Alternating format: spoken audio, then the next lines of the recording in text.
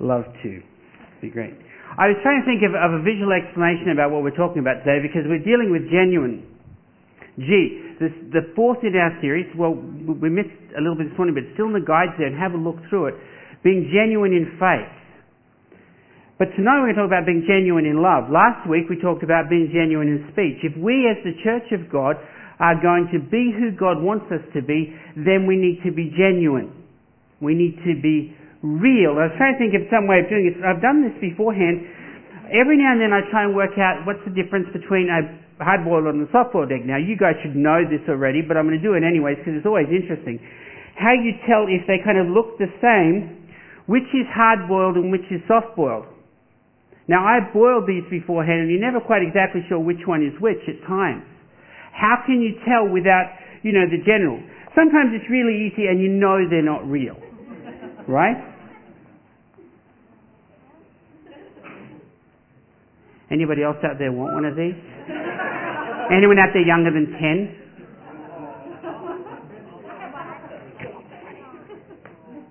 Excuse me for a second.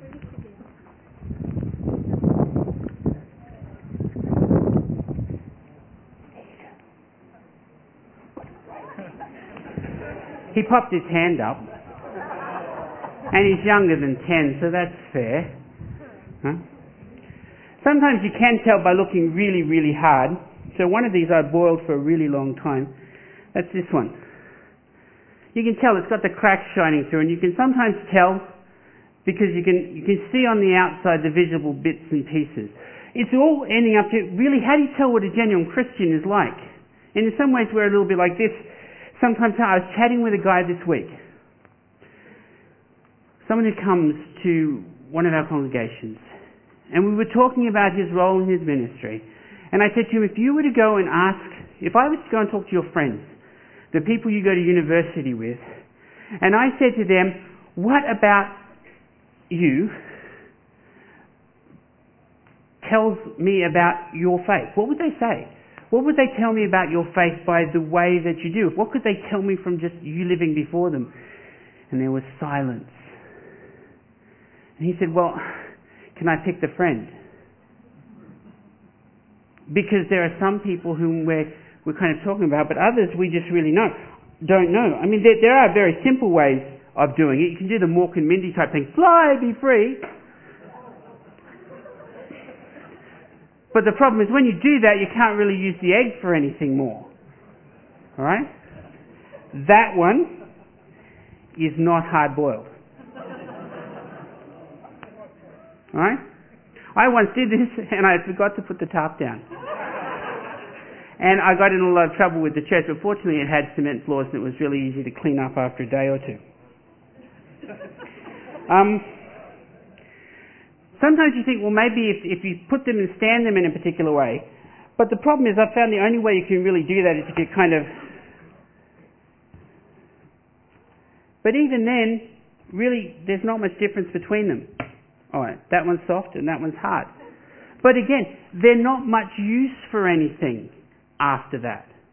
And so often I think when Christian people do things, we kind of want to wait until the very end of life, the whole Mork and Mindy show, to see whether or not we're Christians or not. I remember working with another chaplain when I was working as a chaplain, and the kids were talking to us and they said, are you going to heaven? Are you a follower of God? And this person I was working with said, I don't know till I get there. I was talking with a man this week. I was at a meeting last night actually, and I was having a chat with him, and I said, we were just talking, and you know how you kind of get around to Christian things. It was a Christian meeting. I said, so, I haven't seen you at church. He said, oh, I don't actually go to church. I said, oh, so you don't believe? He said, no, I'm a Christian. He said, but I don't believe that God actually wants us to get fanatical and do things like go to church and all that sort of stuff. He's there and we just kind of live, and at the end it'll work its way out. What's going to happen is I'll fly through life hard-boiled. And when I get there, I'll find out what I am. And I said, so really, why do you call yourself a Christian? I might as well call you a Muslim or a Buddhist, because you really, it's just any sort of God. You're just kind of happy to kind of drift through life. I can't understand why he looked a little shocked at me. But he said, no, I'm a Christian because I've kind of been involved in Christian things since I'd grown up. And that's why it's really, really hard sometimes how to tell a genuine Christian.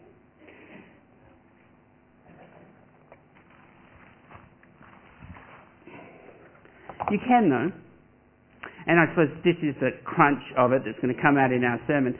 The easiest way to tell them, you can do it by shaking, but I'm deaf, so that never helps me at all. Alright? I can shake away. And you can't do that with people because it's abuse. Right? And you're never sure what's going to come out. So be really careful, that's what I'm saying. Right? But you can tell because you can actually tell it's a physics thing, and I used to do this in my physics class. You can tell by how they move whether it's got fluid inside or whether it's solid. I know this one's hard-boiled. Right? So how do you tell? Well, if you spin them, non-boiled ones kind of just sit. They kind of flop. Right? Hard-boiled ones, when you spin them, actually spin and then they stand up on their ends. You can tell by the way that they move whether or not they're hard-boiled or not. And what we're going to talk about today is that Christians are pretty much the same as that. Does our movement make us a Christian? The answer is no. We understand, as we've talked about many times, and if you've been involved in the church here or you've read the scriptures, becoming a Christian is a relationship that we have with Jesus.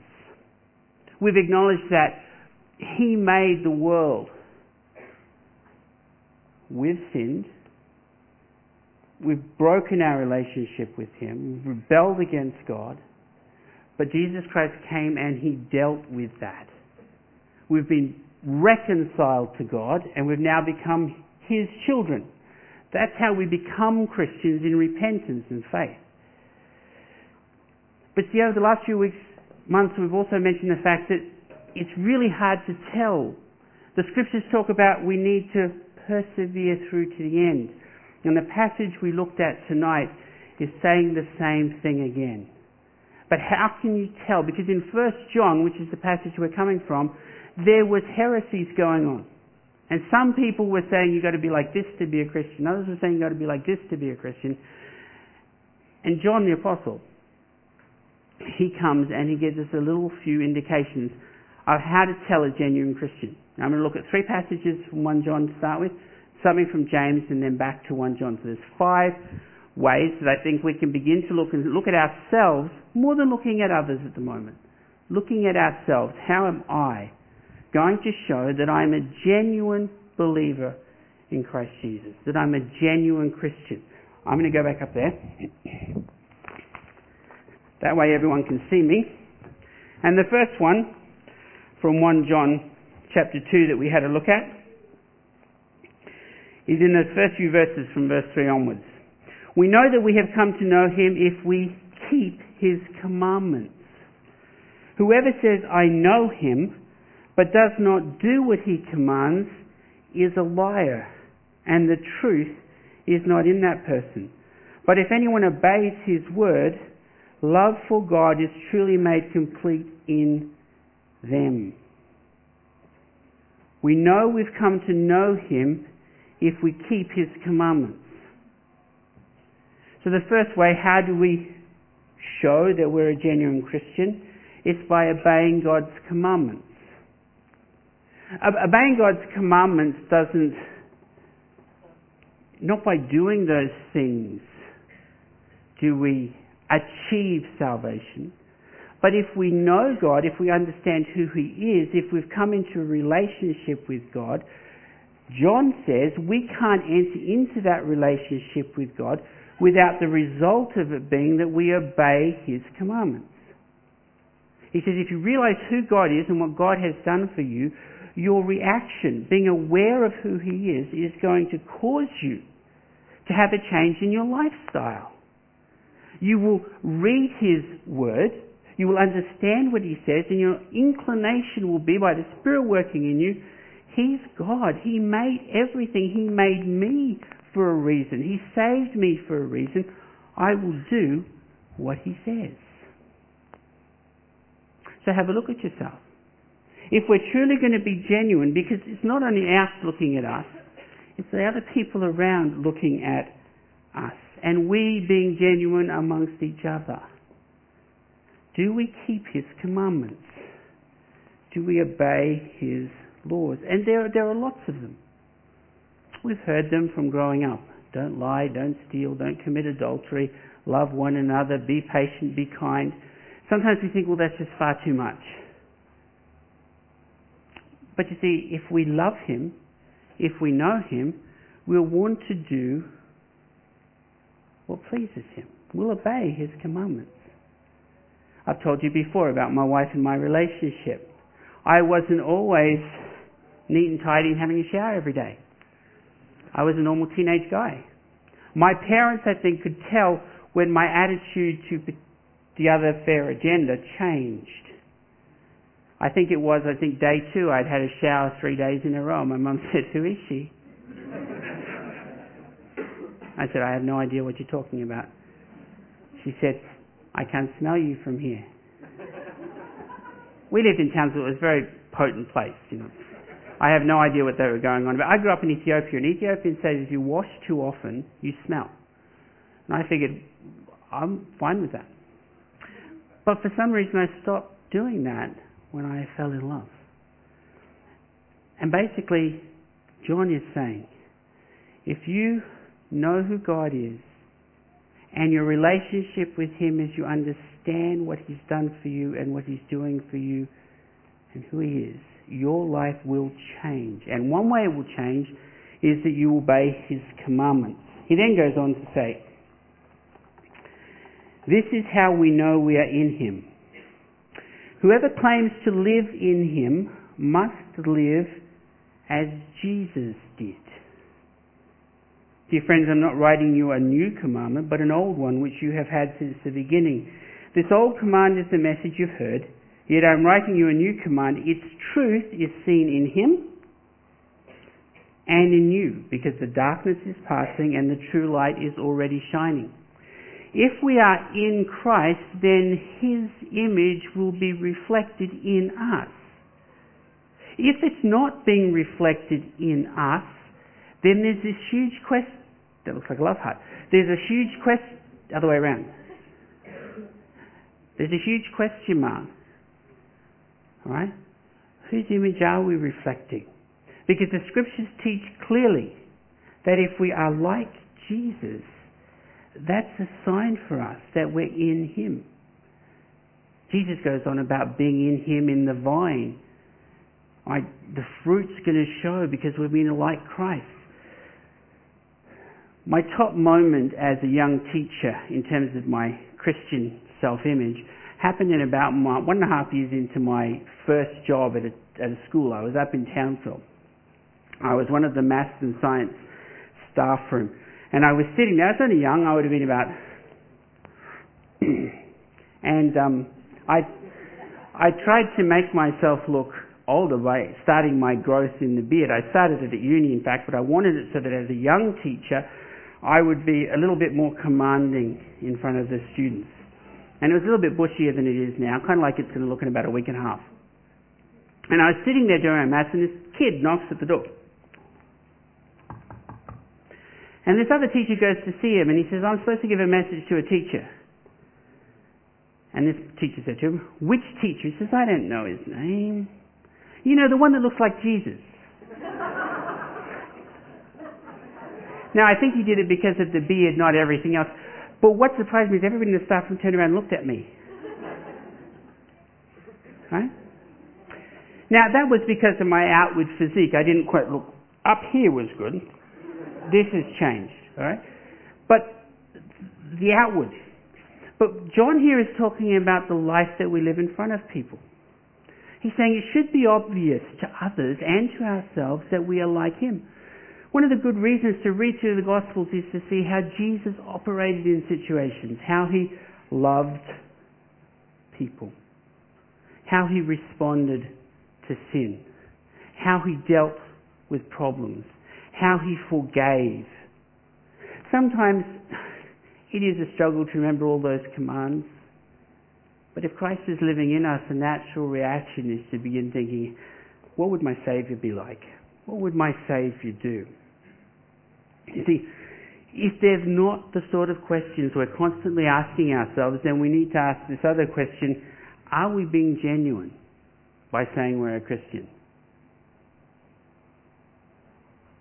Because genuine believers are like Jesus. We like him in so many ways.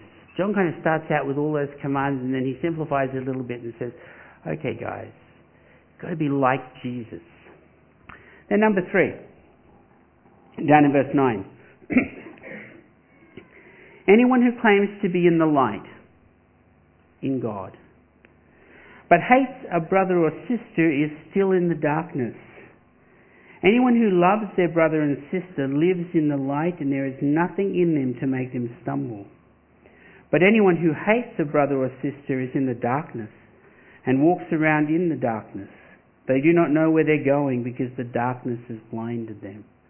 He's just said that those who walk and look like Jesus are in the light because the light that was shining in him is beginning to shine in them. And then he says, that's what you've got to live like. And then his third point is, it's evident. If you want to pick something about Jesus that becomes evident, to show that you genuinely are walking in him and you know him, look at how you deal with one another. And particularly here, I think he's talking about loving the family. Us, each other, how we deal with the other sons and daughters of God. See, Jesus said that people will know we're his disciples if we love one another. And John picks this up. And John says to us, how do people know you're genuine? By the love that you have for one another. You can evaluate your own life and you can see how people see you about Jesus. But the third way is you can have a look at how you treat the people around you. Are you at enmity with them? Do you not like them?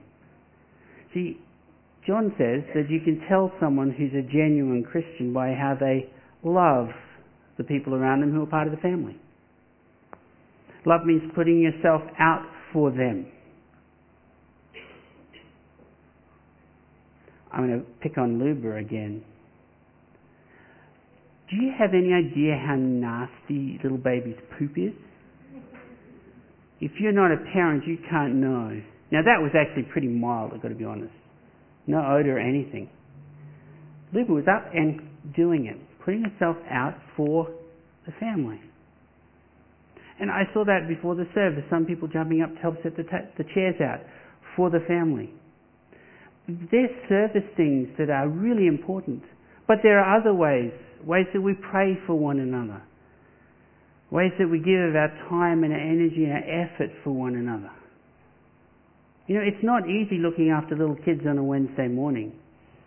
But it is a sign of love for the family that we go and do things like that. And so just ask yourself this question. Am I caring and putting myself out for this group of people? Because if you're not, if you're coming and you're sitting here, and really most of your time is spent on the person who's sitting in your chair, then genuineness is not really that evident. John's telling us these things not because he wants us to put ourselves in one camp or another and say, this is where I have to stay because I'm stuck here. He's trying to encourage us to move into the light. Because I've met a lot of people who really do want in their conversation with them to follow Jesus. They're just kind of stuck. They're not taking that step. Again this week I was having a chat with a gentleman. When he was about 15, he went through water baptism in a Baptist church. He committed his life to Jesus. And I'm talking to him 30 years later plus. And he says, I'm struggling. I know what I'm supposed to do, but I haven't done it. He made the comment that for those years he hasn't felt right because he's never yet done what he promised. And John here is saying, you as the people of God, take that genuineness and put it into your life. Obey His commands. Live like Jesus. Love one another. 2 more. Over in James chapter 2 verses 1 to 7 it says this. My brothers and sisters, believers in our glorious Lord Jesus Christ must not show favoritism. Suppose a man comes into your meeting wearing a gold ring and fine clothes, and a poor man in filthy old clothes also comes in. If you show special attention to the man wearing fine clothes and say, "Here's a good seat for you," but say to the poor man, "You stand there or sit on the floor by my feet," have you not discriminated amongst yourselves and become judges with evil thoughts? Listen, my brothers and sisters, has not God chosen those who are poor in the eyes of the world to be rich in faith and to inherit the kingdom He promised those who love Him? But you have dishonored the poor. Is it not the rich who are exploiting you? Are they not the ones who are dragging you into court? Are they not the ones who are blaspheming the noble name of Him to whom you belong? And they were showing favoritism. They were ignoring the poor. I remember back when I was in high school, grade 11, 12, I think it was probably a year after that when we went back to teach. And we were running a youth group, and we had a youth meeting in the evening. And we had a guest speaker coming from another church that no one in the congregation had met. He was a youth leader. And he didn't turn up. But instead this bedraggled person with 3 or 4 days' growth, smelling of stale beer and other liquids, came and sat in the front couple of seats of the pew. And everybody very kindly gave him space to himself so that he could meditate, and nobody said anything to him. And the preacher didn't turn up, but when it got time for the preacher to turn up, we said, "Look, we'd like to welcome so-and-so to come and preach," and this guy just hopped up and came to speak. He was the youth guy from elsewhere. No one had talked to him. No one had said hello to him. No one had welcomed him. If he had come dressed in a nice suit or even just in cool youth clothes or whatever, everyone would have been all over him like a rash. But we showed favoritism.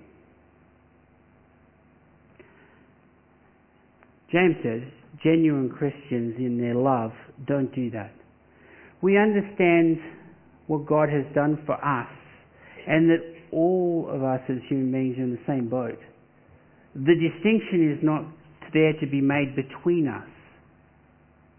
We're to love one another and to help bring people to God. He says, don't you show favoritism. So how do we show genuineness? I want you to have a quick think about yourself.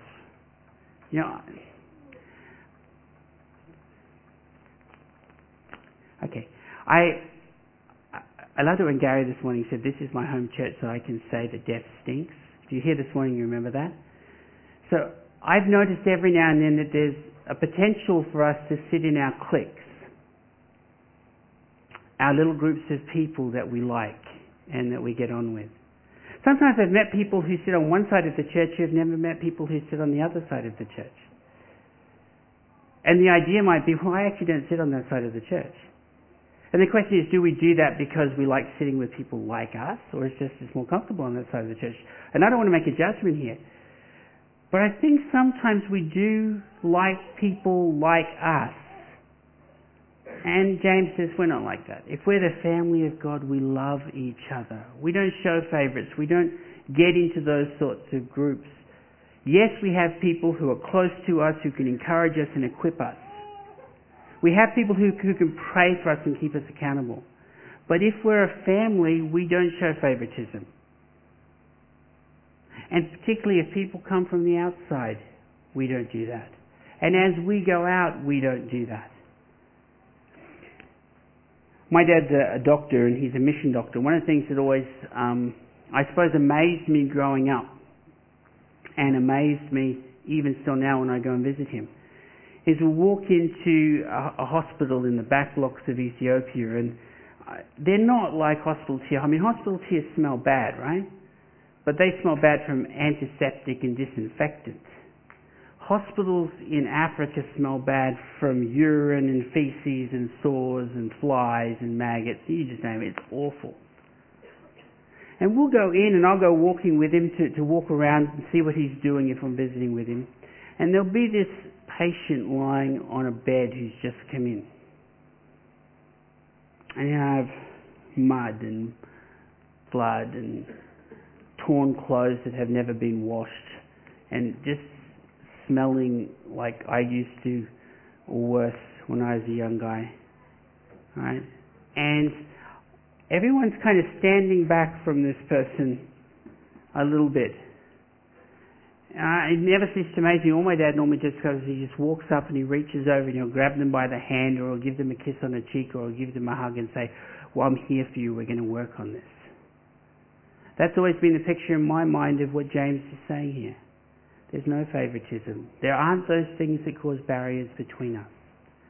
And if you find there are those barriers that are coming between you and someone else because you think maybe you're better than them or they're better than you, it works both ways. Then the genuine believer doesn't hold that to be so. We esteem all for the love of Christ. That's what genuine believers do. Fifthly, how do you tell a genuine believer? 1 John chapter 2 verses 15 and 17 says this: do not love the world or anything in the world. If anyone loves the world, love for the Father is not in them. For everything in the world, the lust of the flesh, the lust of the eyes, and the pride of life comes not from the Father, but from the world. The world and its desires pass away, but whoever does the will of God lives forever. We can tell about ourselves and, believe it or not, those around us, those who are genuine believers by the way that they live their lives. Those that obey the commands of God, those that look like Jesus in the way they treat and respect others, those who love within the family, those who don't play this favourites game, you can tell they're genuine. But there's one other sign that John brings out, and he says those who are genuine Christians don't love the world. They don't love that which is against God. It doesn't mean that we don't love the poor in the world. It doesn't mean that we don't love the people in the world. It doesn't mean that we don't want to embrace all that God has made in the world. But all those things that are in rebellion against God, that's what John calls the world. He says those people who are Christians hate them. We don't love them. We actually push them away. They, if you like, they end up nauseating us. Sometimes I have a look at the way that Christians talk, like the people who aren't believers talk. And you think, surely language like that is something that you would find offensive, so why would you do it? Or they look at things that the rest of the world says, this is great, and they say this is great. You think, if you've got the Holy Spirit living within you, surely you would say that's not great because the light is in you and you want to do God's will, so you would reject that out of hand. And there are so many other examples. So I suppose what James and John are both saying is that Jesus in your life makes a difference to the way you live. And I suppose all I want to challenge you with tonight is to have a look at yourself and say, as I live before the people around me, does my life of love for them and love in my behaviour and the way that I deal with things, does that show that I'm a follower of Christ or not? If it does, then that's fantastic, because that's what we're called to. And it's an encouragement to you to say, yes, that's right. That's what I'm supposed to live like. I need to keep doing this, to keep following the will of God. But if we do that and we have a look at ourselves and we say, oh, I'm not sure that anybody having a look at the way that I behave, the way that I love, the way that I spend my time in the world is going to be able to tell that I'm a follower of Christ or not. It doesn't mean that we should fall into a deep, dark depression and wonder. What it means we should do is we should align ourselves with the will of God. It means we say, well, I really want to follow God, because if I don't follow Him, I'm in rebellion against Him, and I know the consequences of that. I'm an uncooked egg. Splat. And that's not the end that we want, because we want to spend life with God. And so we turn to Him and we repent of the things that we've done that we shouldn't have done. And we say, by your Spirit, help me to live a life that pleases you. I was talking with another young guy this week. And he said, well, I want to follow Jesus, but I'm struggling with this whole sin thing. Kind of what you're saying. I'm trying not to do it. And I asked him the question, I said, if you do continue to do it, what do you think is the consequence at the end? He said, I'm going to go to hell. We had to have a conversation about that. That's not the attitude that John or James wants you to be thinking about. Because if Christ has saved you, He has covered all your sin. And all of us continue to sin. We always do things that aren't true and aren't right. And there are times we're not genuine and we go back and we do what we shouldn't do. Christ will forgive that. But the whole point of all of this is that we should be moving more and more into the light. So that's what John said. He says the light has come in terms of Christ, and He is beginning to shine, if you like, in the world. And He wants that to be a growing thing within us, that we become more and more like Jesus. So that's my challenge to you this evening. If you have a look at yourself and you say, I'm not sure, then the challenge is to repent of those things you're not sure about and focus in on pleasing God. And if you're struggling to do that, because it can be a struggle, talk to somebody. If you know somebody who you admire as a fellow believer or someone who you see as a Christian, go and talk to them and say, look, I need some help with this. Let them pray with you. Come up the front at the end of the service and say, look, I'd like someone to pray with me about this. Get together with someone during the week and say, look, I, as a part of the family of God, I need some help in this area. And if you're not sure at all that you've become a Christian, you can't really see a change, then again, come and talk to someone and say, I'm not sure. And you can make sure tonight. You can come and you can talk and we can discuss what it means to repent and come to Christ. Because He covers all our sin. So that's the challenge, that we as a family of God here at Sunnybank District Baptist Church become a group of people who are visibly genuine by the way we obey His commands. We look like Jesus. We love one another. We don't distinguish between people and show favoritism. And we push away the things of this world because we just want to please God. Let's pray. Lord God, it's difficult when we have a talk about something like this, that sometimes we can feel depressed almost, it seems. And yet you ask us to think about these things so that we might truly be the people you've called us to be. And I pray for everyone here, myself included, that we might seek in this next week to live a genuine lifestyle before each other and a genuine lifestyle before the world, because we want to lift Jesus higher. Father, help people to deal with any issues that have been raised that they've got concerns about. Help that to be dealt with tonight, Lord. And we ask that as we praise your name again now, that you might empower us by your Spirit to go out and to live lives that give Jesus glory. We ask this in His name. Amen.